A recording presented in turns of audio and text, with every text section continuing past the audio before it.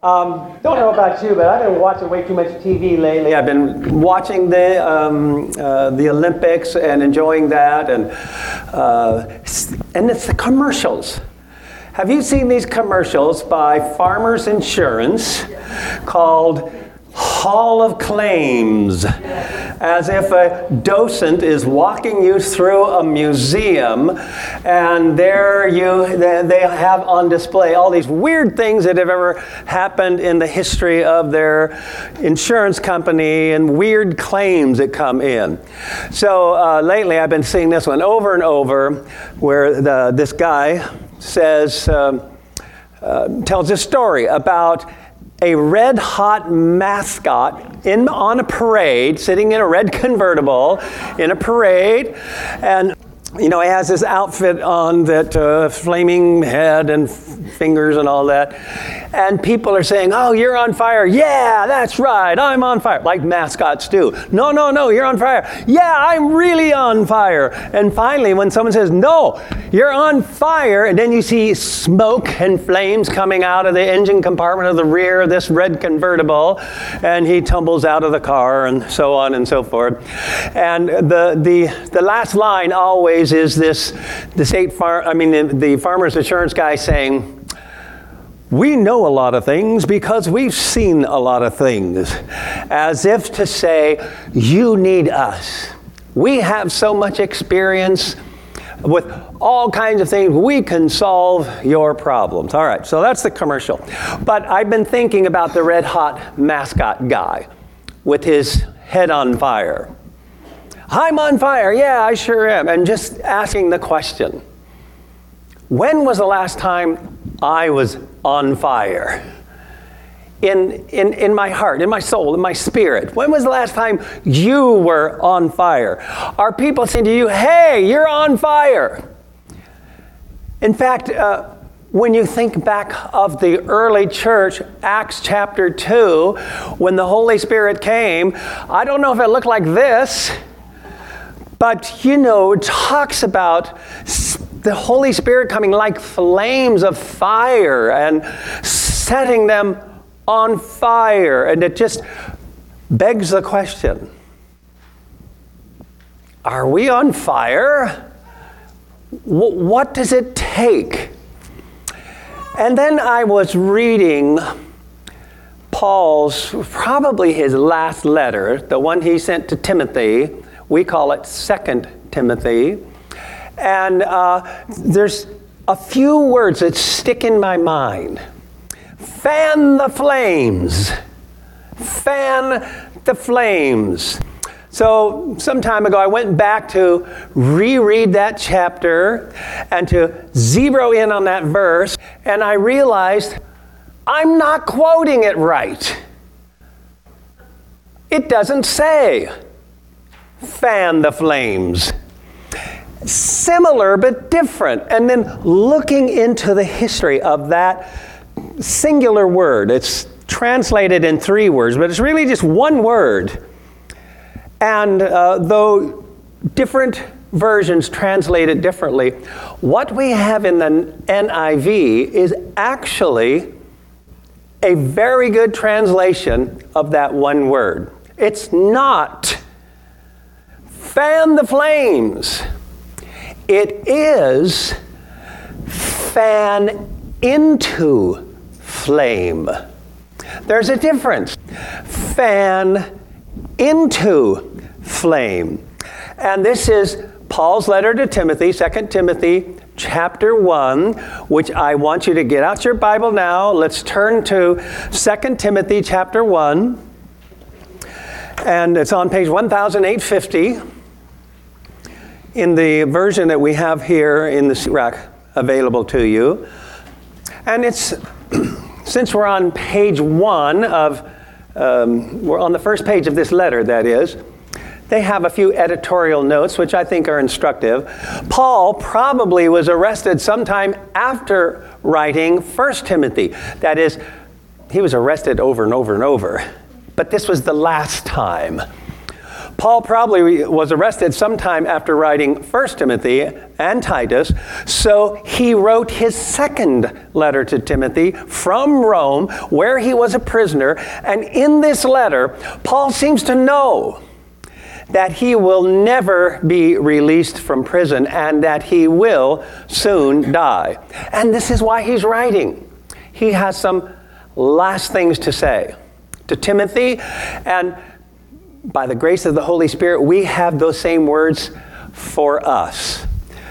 What do you say when it's your last chance to say it? Reminds me of what we've seen this last week, that Billy Graham has gone home to his homecoming. I'm sure he was eager to reunite with the many people who are in heaven because of his willingness to speak forth the gospel clearly. And there were times when, as Billy Graham aged, that he would go around from city to city, and he knew this would be the last time I'm going to be in this city. So it's interesting to see and hear what people have to say. When the words left they have are few. Now, let's read starting in verse 3. We'll get a little background about Timothy, and then these three words, fan into flame, you will see in verse 6. And then we'll carry the chapter not all the way through, but at least to the end of that particular section. Here we go. Verse 3, 2 Timothy chapter 1. I thank God, whom I serve, as my ancestors did, with a clear conscience. As night and day I constantly remember you in my prayers, recalling your tears. And we don't know the specifics of what was going on in Timothy's life, but Paul was so close to him, like a father to him, and certainly a mentor. Recalling your tears, I long to see you so that I may be filled with joy. I'm reminded of your sincere faith, which first lived in your grandmother Lois and in your mother Eunice, and I'm persuaded now lives in you also.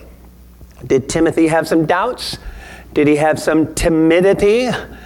Did Paul need to say, hey, it's the real deal. You really got it. And you heard about it since you were young. But when God entered your life, this was for sure. Don't doubt that.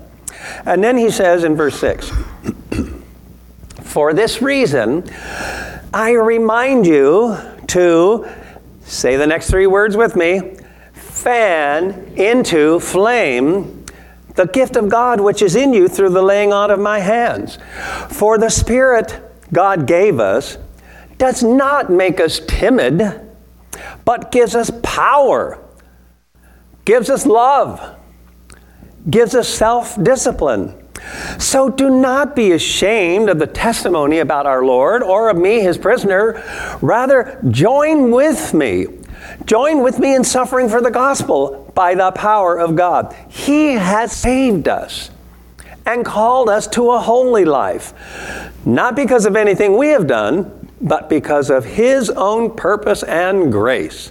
This grace was given us in Christ Jesus before the beginning of time, but it has now been revealed through the appearing of our Savior, Christ Jesus, who has destroyed death and has brought life and immortality to light through the gospel. And of this gospel I was appointed a herald, an apostle, and a teacher. And that's why I'm suffering as I am. Yet this is no cause for shame, because I know whom I've believed. And I'm convinced that he is able to guard what I've entrusted to him until that day. And what you've heard from me, keep as the pattern of sound teaching with faith and love in Christ Jesus. Guard the good deposit that was entrusted to you. Guard it with the help of the Holy Spirit who lives in us. Fan into flame. Timothy, this is something you need to do.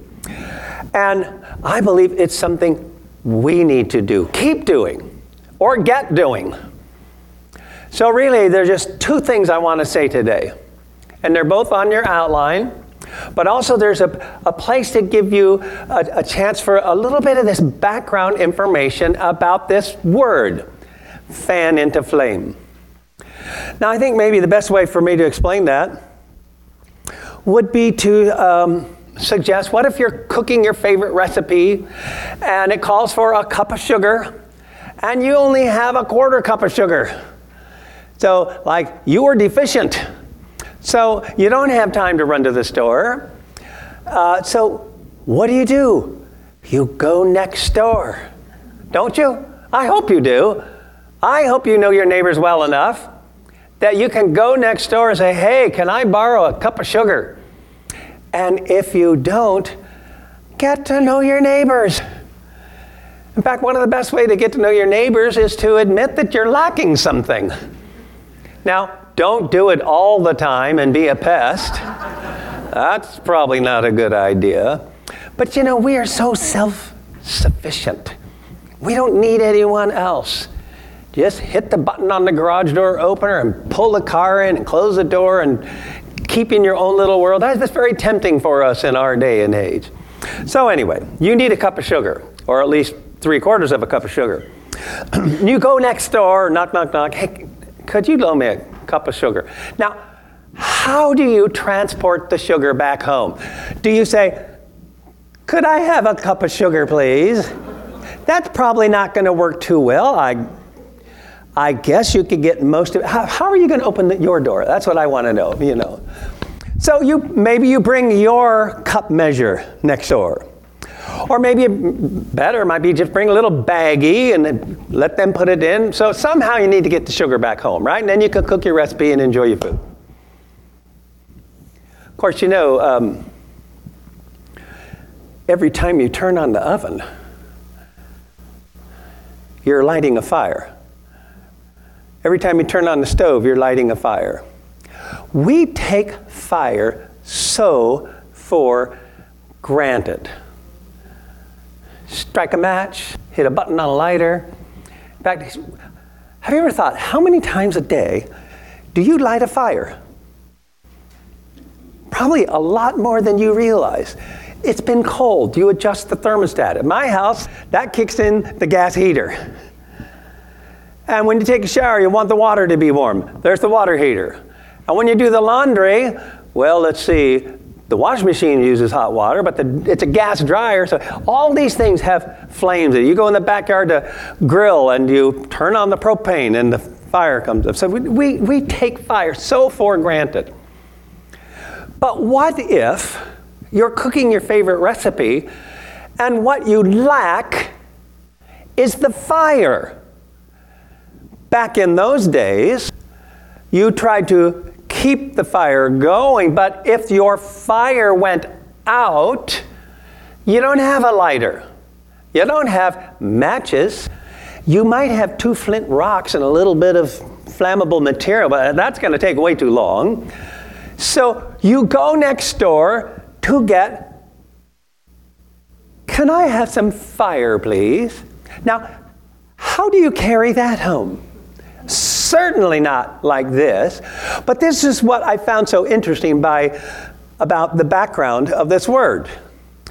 Because I never thought about it before. How do you transport fire?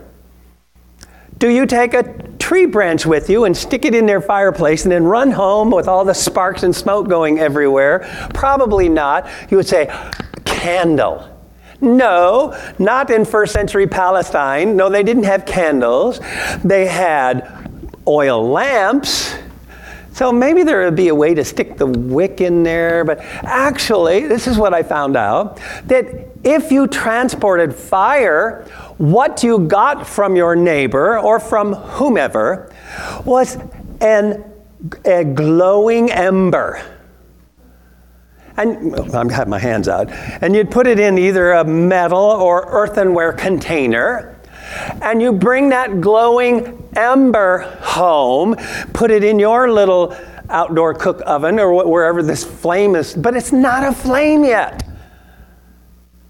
If you wanted fire and you didn't have any, you get it not in flaming form, but in ember form. It's glowing, it's smoldering, but you have to fan it into flame.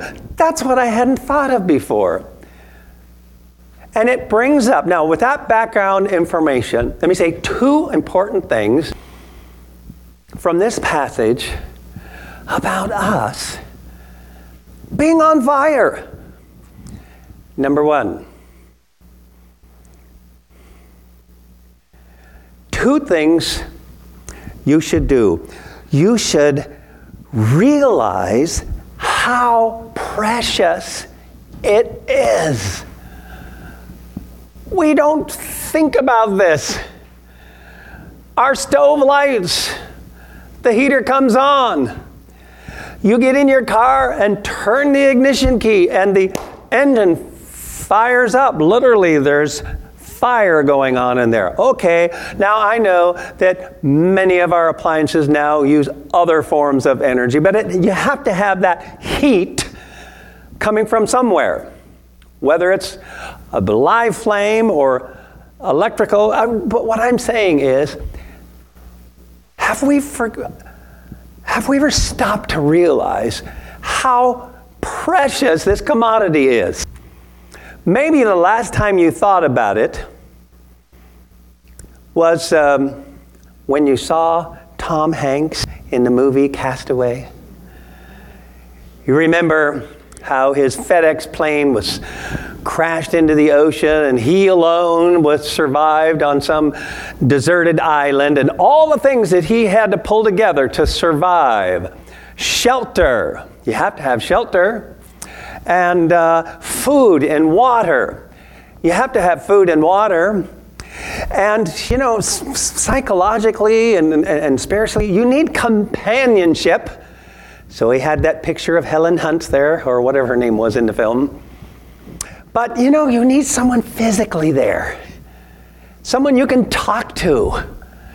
And so you remember he had that person in the form of a volleyball, right? And if I remember the movie right, it's while he was, there's one other thing you need, at least one other, and that is fire. Oh, he got tired of eating all those raw little critters he could find. And so while he's trying so hard, in the movie, I'm not sure, I think it's probably a period of days, to make fire, he cuts his hand and he picks up the volleyball and throws it, and that's how the volleyball gets a face from his bloody handprint.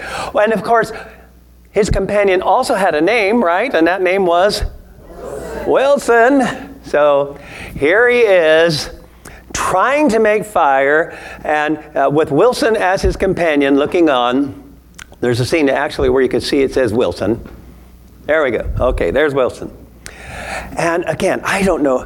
This is when we realize, if you had to come up with fire, maybe some of you learned this in scouting, but probably you had some nice tools to help you.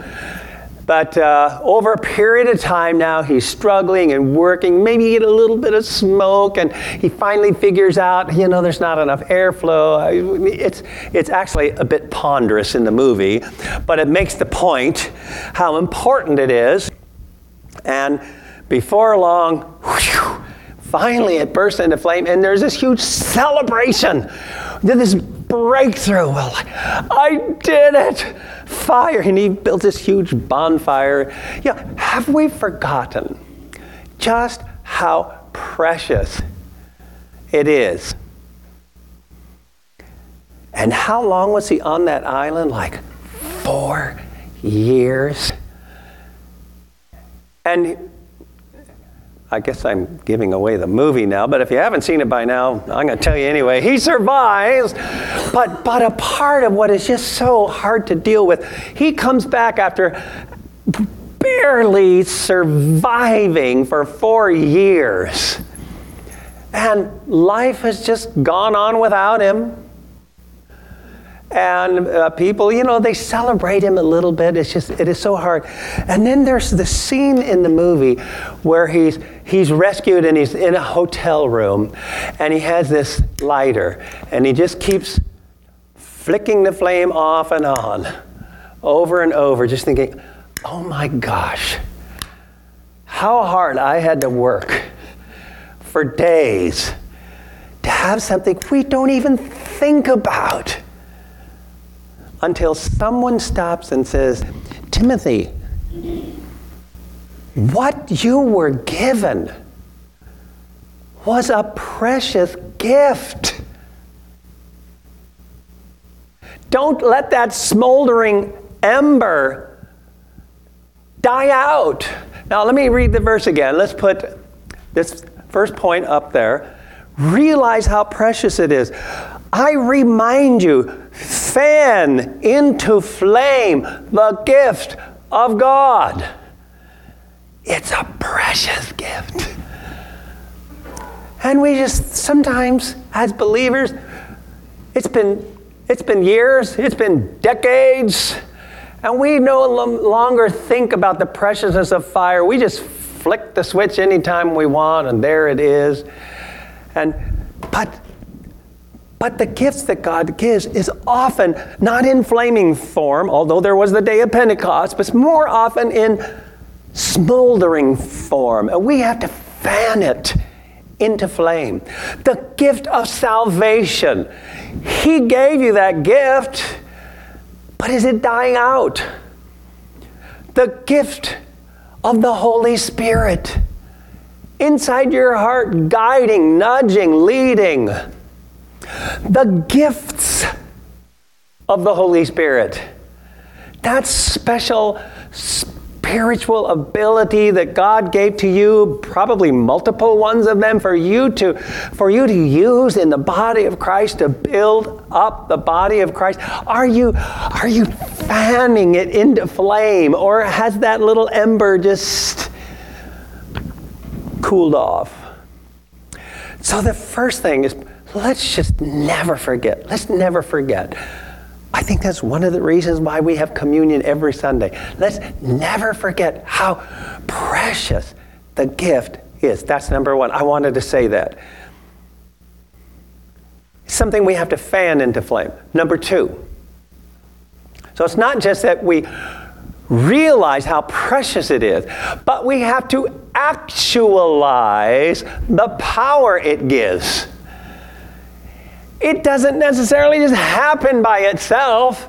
Paul says, Timothy, you've got to do something here. You have to contribute. You have to fan it. It will flame.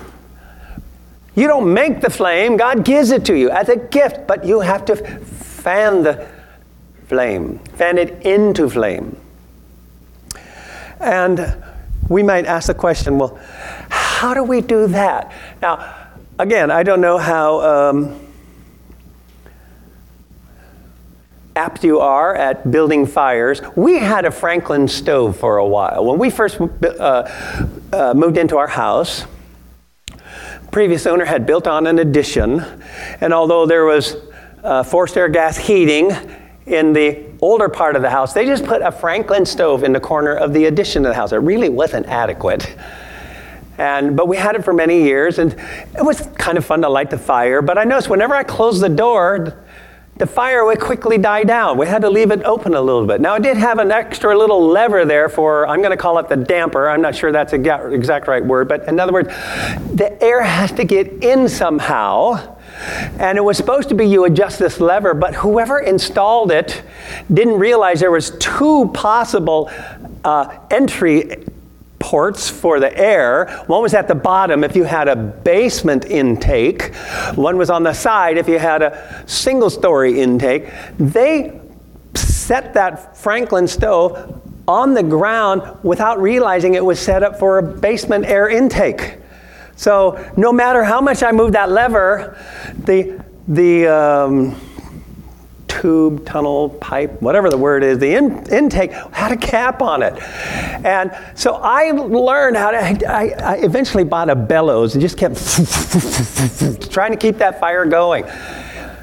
When I finally read the directions, this was like years later, I'm telling you, take the cap off the pipe.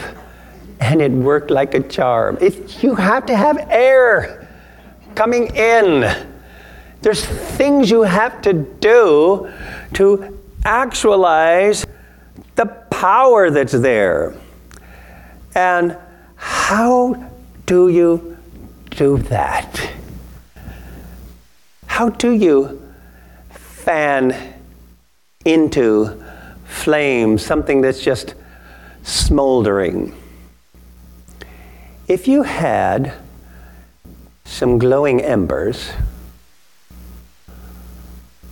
and you wanted to turn them into raging fire, how do you get from the one to the other? Actually, I did buy a bellows, and it worked very nicely. It especially worked nicely once I fixed the furnace, so it would operate correctly. But this is what Paul is telling Timothy. You've got to fan it. You've got to, or like Tom Hanks did, you got to blow on it. So I'm asking the question, what do we have to do to get our fires going? I think there's two basic answers. You have to add fuel. You have to keep putting logs on the fire. You have to be putting into your mind that which will burn, spiritually speaking. And I'm just thinking, how much TV have I watched during the Olympics? I don't know. Let's just say hours. I've also slept through a bunch of it, but that's my problem. Hours, okay. And so when you think about the social media and all the television and just, all the stuff you have to do for work, all the stuff you have to do, how many spiritual logs, how much scripture have you inputted into your mind? Whether it's by reading it or listening to worship music or teaching audios or right now media. I mean, there's lots of multiple ways. I'm not trying to confine you to my favorite way of getting spiritual input. I'm just saying if you're not constantly adding logs, spiritual truth to your brain, there won't be enough fuel to burn. Now, that doesn't mean you have to spend 12 hours a day reading the Bible. You don't spend 12 hours a day eating food. But most of you couldn't miss a meal without complaining about it. I know sometimes you have for whatever reason, but, I'm starving. So you've got to have that spiritual input, but we can get numb to that. We can go so long without having that input that we're starving ourselves. But even with the fuel, here's the second thing. So one is what comes into your brain. But I'm looking at Tom Hanks, trying to fan it into flame. Sometimes I think it's what comes out of our mouths that also makes a difference. What comes into my brain and what comes out of my mouth. So notice Paul says, fan it into flame, Timothy. Don't be ashamed to talk about what God has done. So how many conversations? Number one, conversations with God. Are we praying to Him? Are we confessing our sins? And then the kind of conversations we have each other, building each other. I don't mean just us, but wherever you are. Having those conversations, saying those words that help fan into flame. Last night, Linda and I flew back from Phoenix, and the flight was completely full. She always sits on the aisle, and I take the middle seat, and we hope we have an empty seat next to us. Kind of spread out and feel more comfortable. But we knew someone was going to sit there. And the most delightful lady sat down.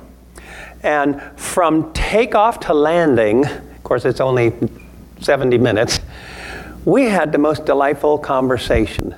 And it turned to spiritual things. She has a history, and she shared some of hers, we shared ours, and it was just, both of us felt like this was a gift, because we're willing to talk about what matters most. How are you doing? When was the last time you felt like you're on fire? Have you been adding the fuel? Have you been in it into life? And if you have lost some fire, or maybe not sure you ever had it,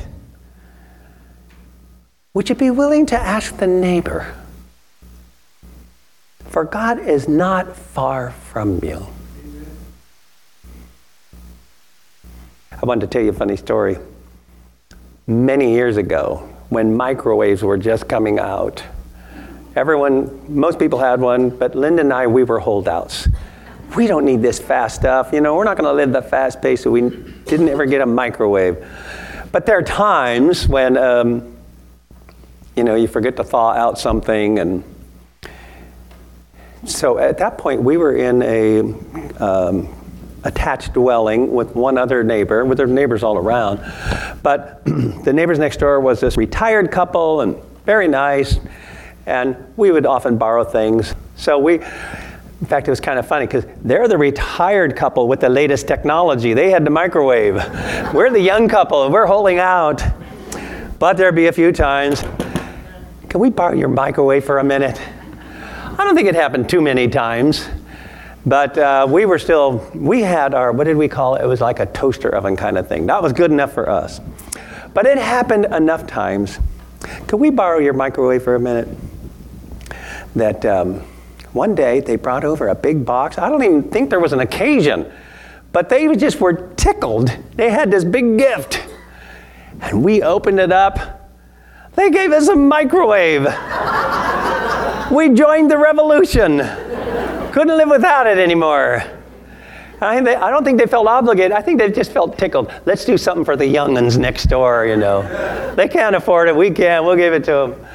That was so fun. The next day I went over and I said, hey, can I borrow your car for a few minutes? I didn't say that. Come on, I didn't say that.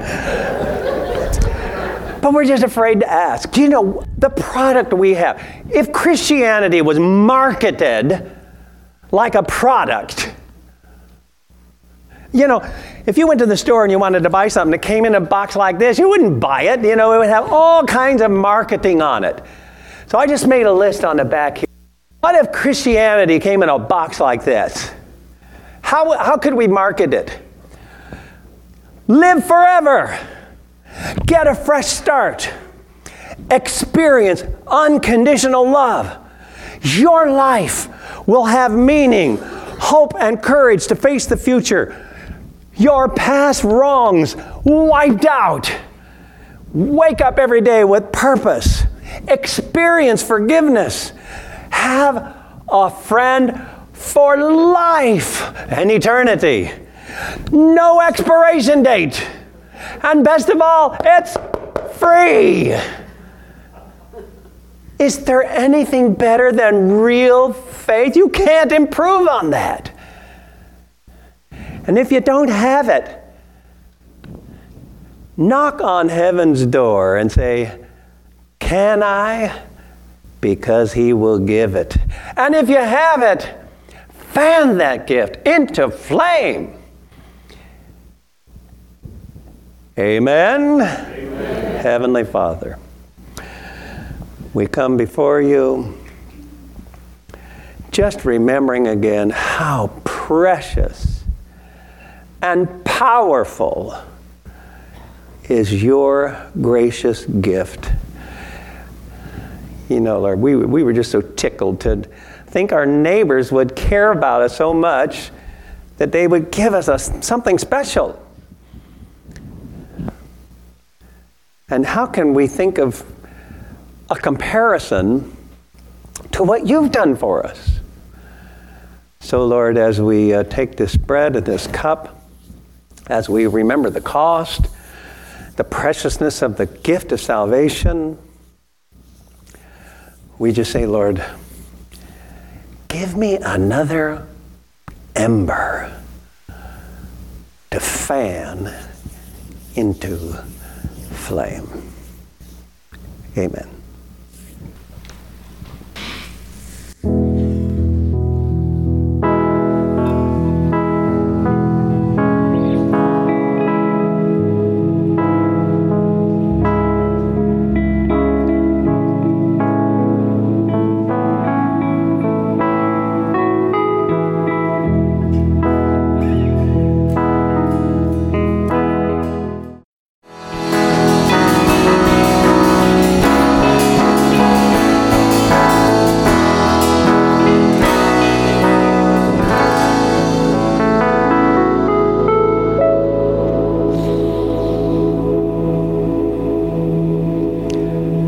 example, you're in the car and I'm on the parade route and I'm saying, "You're on fire! You're on fire! You're on fire!"